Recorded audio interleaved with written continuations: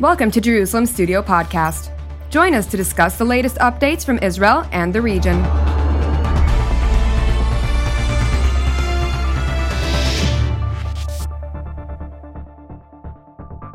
Shalom and welcome to Jerusalem Studio. To Israelis now immersed in the unfolding political, civil, and judicial drama, it may seem as if it all happened ages ago, but in fact it was just last year at about this time that a wave of terror acts hit Israel's cities. Armed infiltrators seem to operate at will in population centers, with security forces rushing to the scenes and overpowering them, but with the damage to life and morale already done. The response devised by the military, police, and Shin Bet, or internal security services, was Operation Wavesbreaker, meant to hit the terror cells in their home turf. A year later, exactly today, under the new management, it is time to take stock and consider the gains and costs of this operation. Has it been successful? Is it still needed? And what lessons can be learned from it?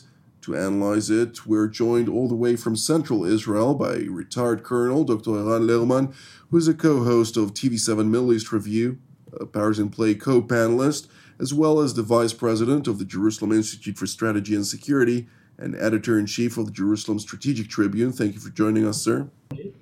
Also joining us from elsewhere in Central Israel is Major General in Reserve David Tzur, who is a former commanding officer of the Israeli Border Police Yamam Counter-Terror Unit, as well as a former commander of the Border Patrol and ex-commissioner of Tel Aviv District.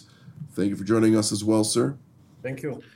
Also joining us here in the studio in Jerusalem is, of course, our TV7 editor-at-large, Mr. Amir Oren, co-host of, or host of Powers in Play, Watchmen Talk, and so much more. Mr. Amir, give us a broader understanding on this Operation Wavesbreaker. Everybody calls it Waves, the break, or different compositions, but according to the official terminology of the IDF, it happens to be Operation Wavesbreaker. Go ahead. Well, certainly the Palestinian perpetrators who are hiding in Jenin or Nablus couldn't care less about whatever nickname the IDF came up with.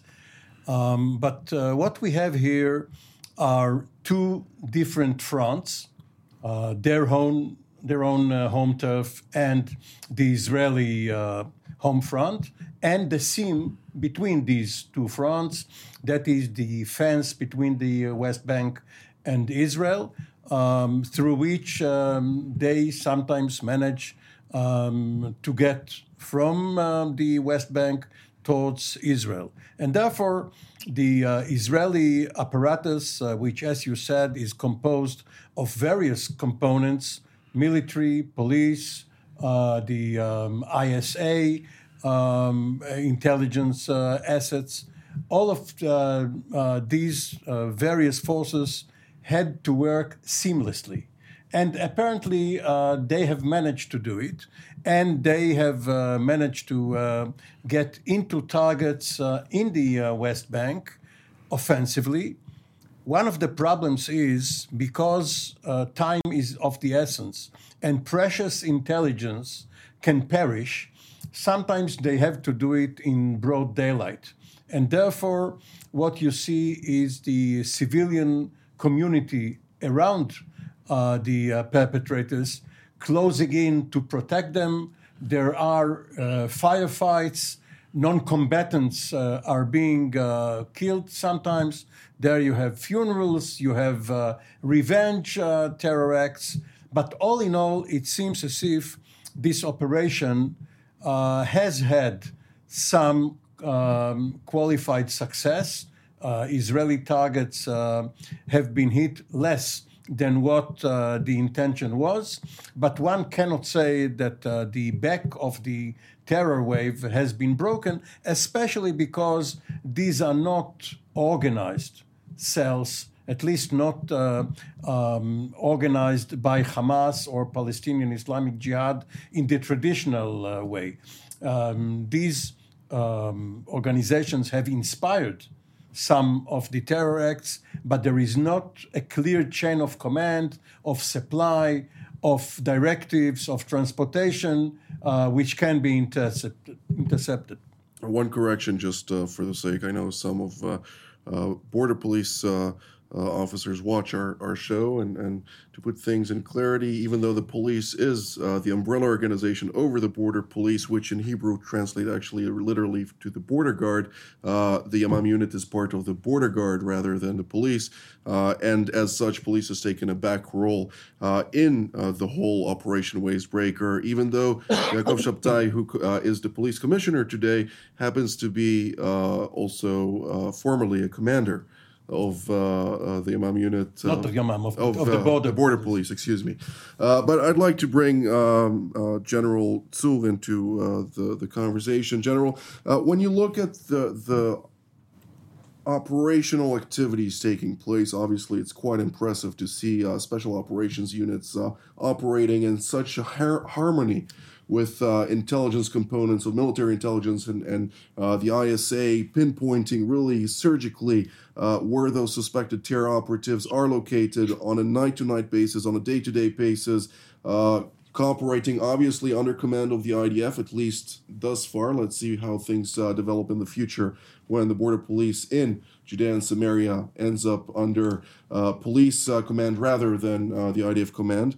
But to what degree is the operational success truly the within the framework of intentions relayed by the policymakers in this instance? Okay, I think tactically this is unbelievable, dramatically success of interception, preventing a lot of terror activities which are being intercepted, and some of them even we don't hear on the news, and those which we are familiar, which actually they're going to arrest and the confrontation and started fighting. So you hear about those operations, special units, as you mentioned, the Yamam, and we have to say that it's becoming more and more complicated. First of all, and you mentioned it, the ISA, I think, is unique, is one of the most efficient intelligence organization in the world, using a lot of technology, but also human, which brings real time, and this is the main key point, which is the real time intelligence. And as Amir mentioned before, sometimes we can't avoid even going in the daylight in a camouflage operations, which maybe the audience can think about Fauda, but even Fauda is not enough to explain how complicated is the operation to take in those places, especially in Jenin, Nablus. Strategically, we have to say maybe a few things. First of all, those surgery operations are being executed all the time, trying not to involve innocent people or those who are not involved in and not to create damage and more strategic damage on uninvolved casualties. The second issue is how to keep Gaza out of the confrontation.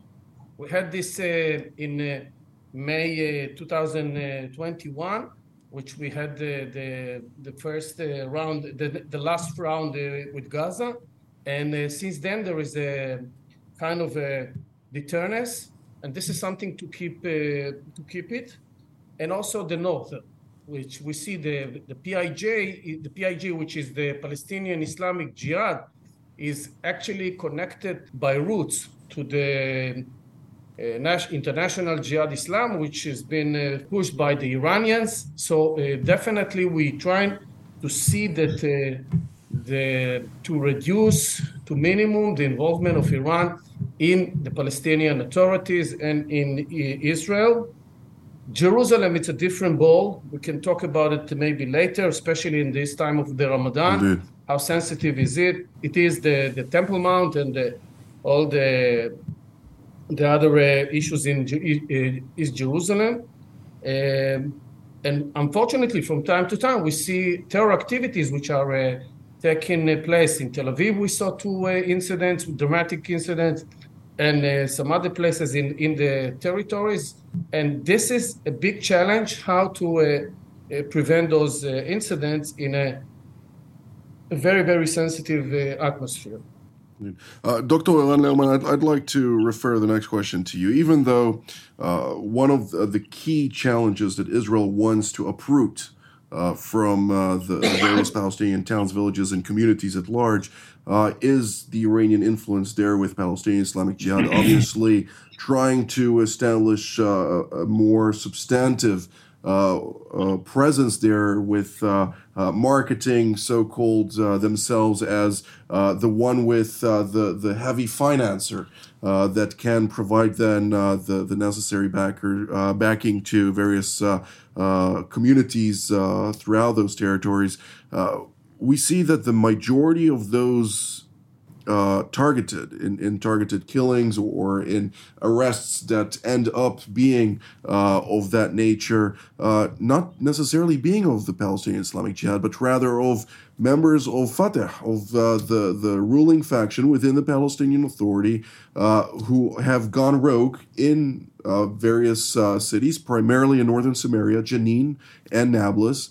How do you translate that? Is this a manifestation of a loss of control by the Palestinian Authority due to various changes within the makeshift of those territories? Well, both things are true.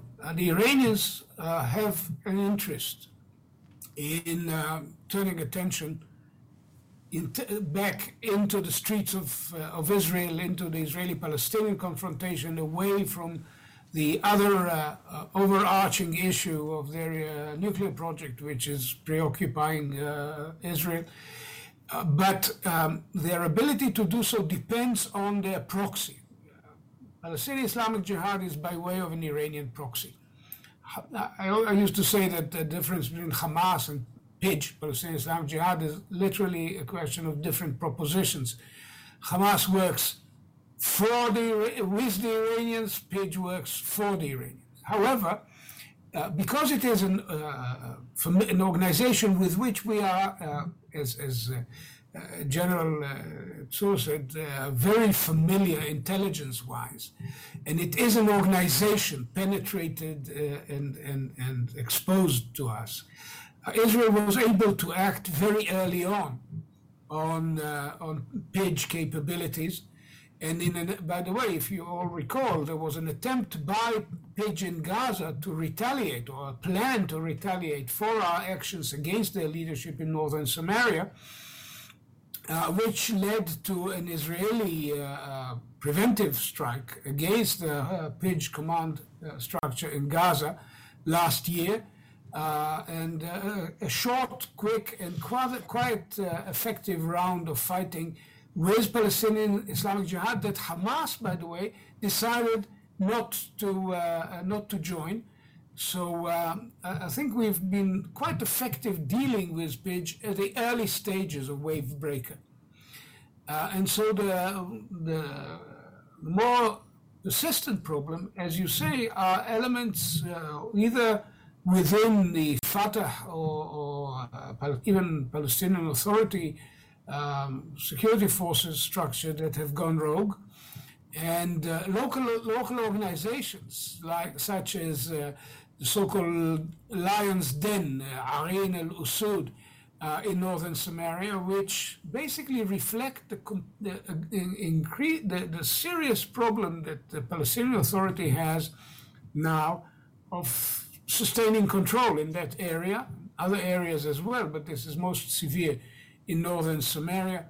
Years of inaptitude, corruption, delegitimization within the Palestinian street, rifts within its own power structure have led to a situation where the PA has been weakened to an extent that gave Israel no choice but to act directly, based, as General Tzur said, on very precise, very penetrating intelligence. I should mention that even individual terrorists, although not always, it's very difficult sometimes to apprehend lone wolves before they go out. But even there, sometimes you can be successful using the social networks. The need to advertise what they are about to do ahead of time on Facebook or Twitter or whatever, to let everybody know that they are about to promote themselves from so-and-so to the Shaheed so-and-so. Their need to do so gives us sometimes a leg up, even with lone wolves. And there have been, I think, not just dozens, but hundreds of such cases that the Shin Bet and the intelligence community had the actionable intelligence necessary. At the end of the day, nothing is 100% proof against the occasional penetration. We had some very painful attacks. There are also points of friction, like the town of Hawara, where a major thoroughfare goes straight through the town, and Israelis drive through it on a regular basis. There have been 3 different attacks on Israelis. One of them was the murder of 2 brothers. The other was an Israeli wounded but able to return fire. A man with an American military background. And more recently, a couple of soldiers wounded. But all of this just indicates that the situation is nearly out of control in that area, and the IDF is obliged to act on a regular basis. Mr. Olin? Let me follow up on what Eran just said regarding Hawara. Apparently, you can only reduce terror to a certain level. You cannot eradicate it. And whether it's gas, liquid, or solid state, it's there. It can be converted from one state to another. As long as you have Israelis living in the West Bank, in settlements, as long as they and others are driving through the area, those terrorists who have been blocked from coming into cities in Israel proper. And we are taking stock now of what happened since March of last year in Tel Aviv, in Hadera, in Bnei Brak, in Beersheba. As long as we are able to contain them next to where they live, they go only a few kilometers from the village to, as Eran mentioned, to Hawara. These were not residents of Hawara who perpetrated the terror acts. They came over, they tried to run away back home. The intelligence and operational units found them and either shot them dead or captured them. But they have not managed to go across the various choke points or checkpoints, depending on the view. And sometimes when they get to the checkpoints, they commit the terror act over there.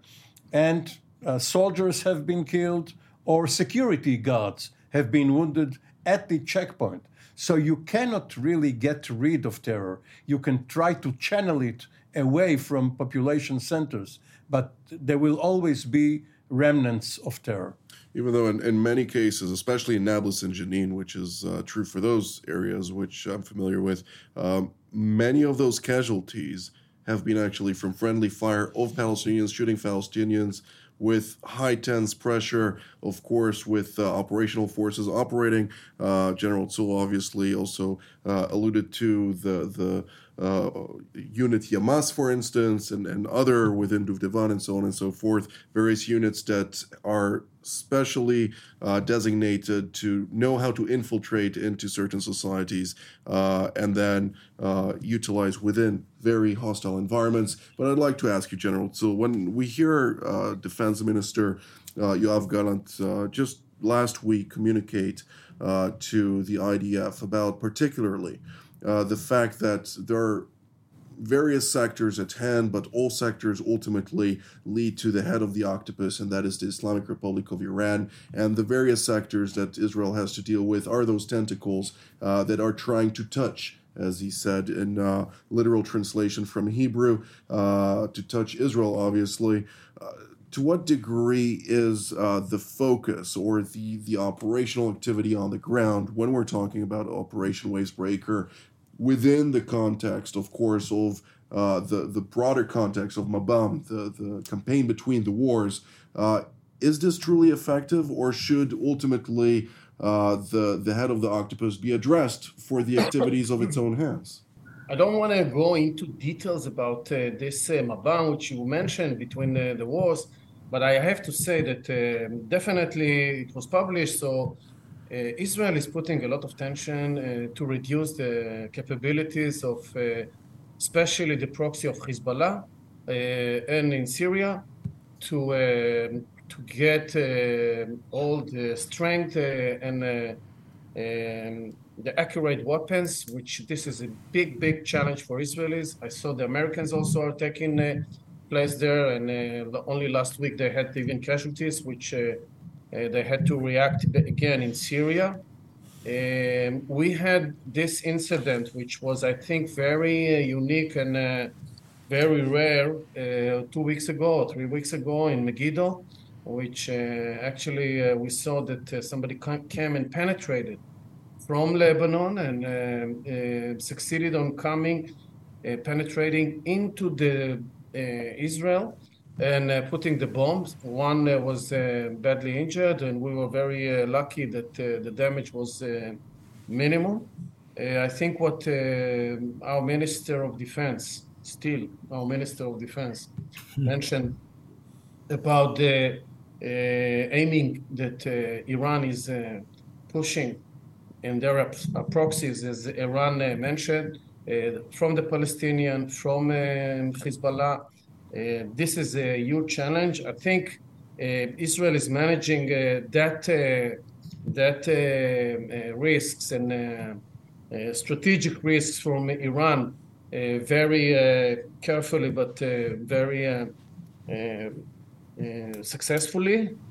We have the challenges in Jerusalem, as I mentioned before, which we are keeping actually Israeli citizens, which they are not citizens, they are more residents, but they're holding the same IDs and moving from one place to another.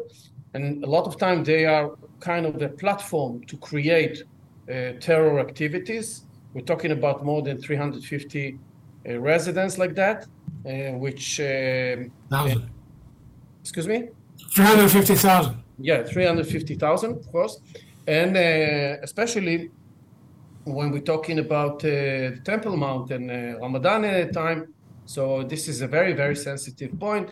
And in that very sensitive point, everybody's involved, from Indonesia, Iran, and the Sunni, the Shia, and of course the Palestinian. Jordan is holding a special role. So when we're talking about our government, so this is a very sensitive issue, especially when we have ministers which are holding huge responsibility. And this is a very unique time, I think, for this government to how to maintain the peace and order, the law and order, and trying to satisfy the ideological religious of our people, and also from the other side. This is a very crucial, I think, point politically, globally, that we need to pay attention to that.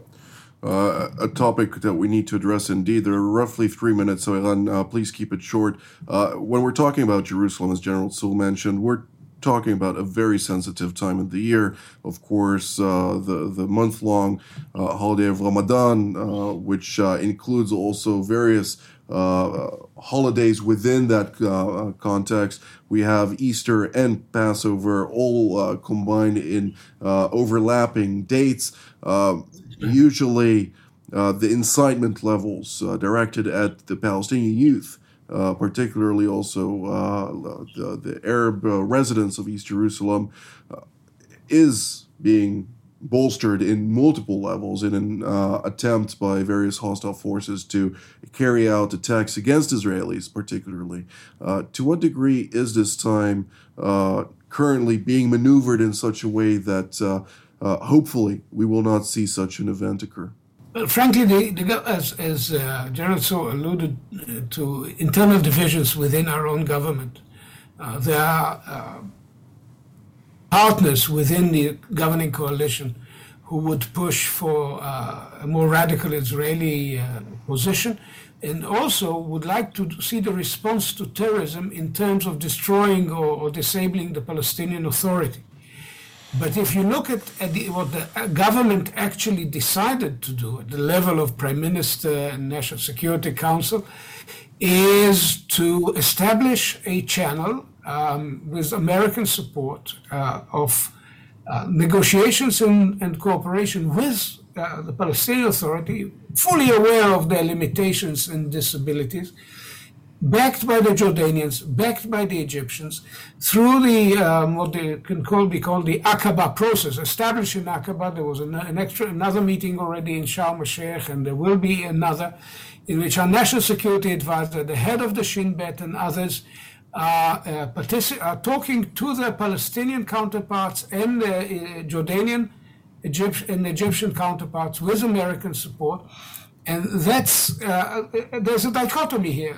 Some Israeli voices are being raised in favor of very radical solutions, but the government mainstream, authorized by the Prime Minister, is actually proceeding with the more traditional modes of work with the Palestinian Authority, while being fully aware of its limitations and carrying on almost nightly activity of Operation Wavebreaker, because the Palestinians themselves know very well Indeed. that without direct Israeli involvement, they would not be able to manage the terrorist challenge.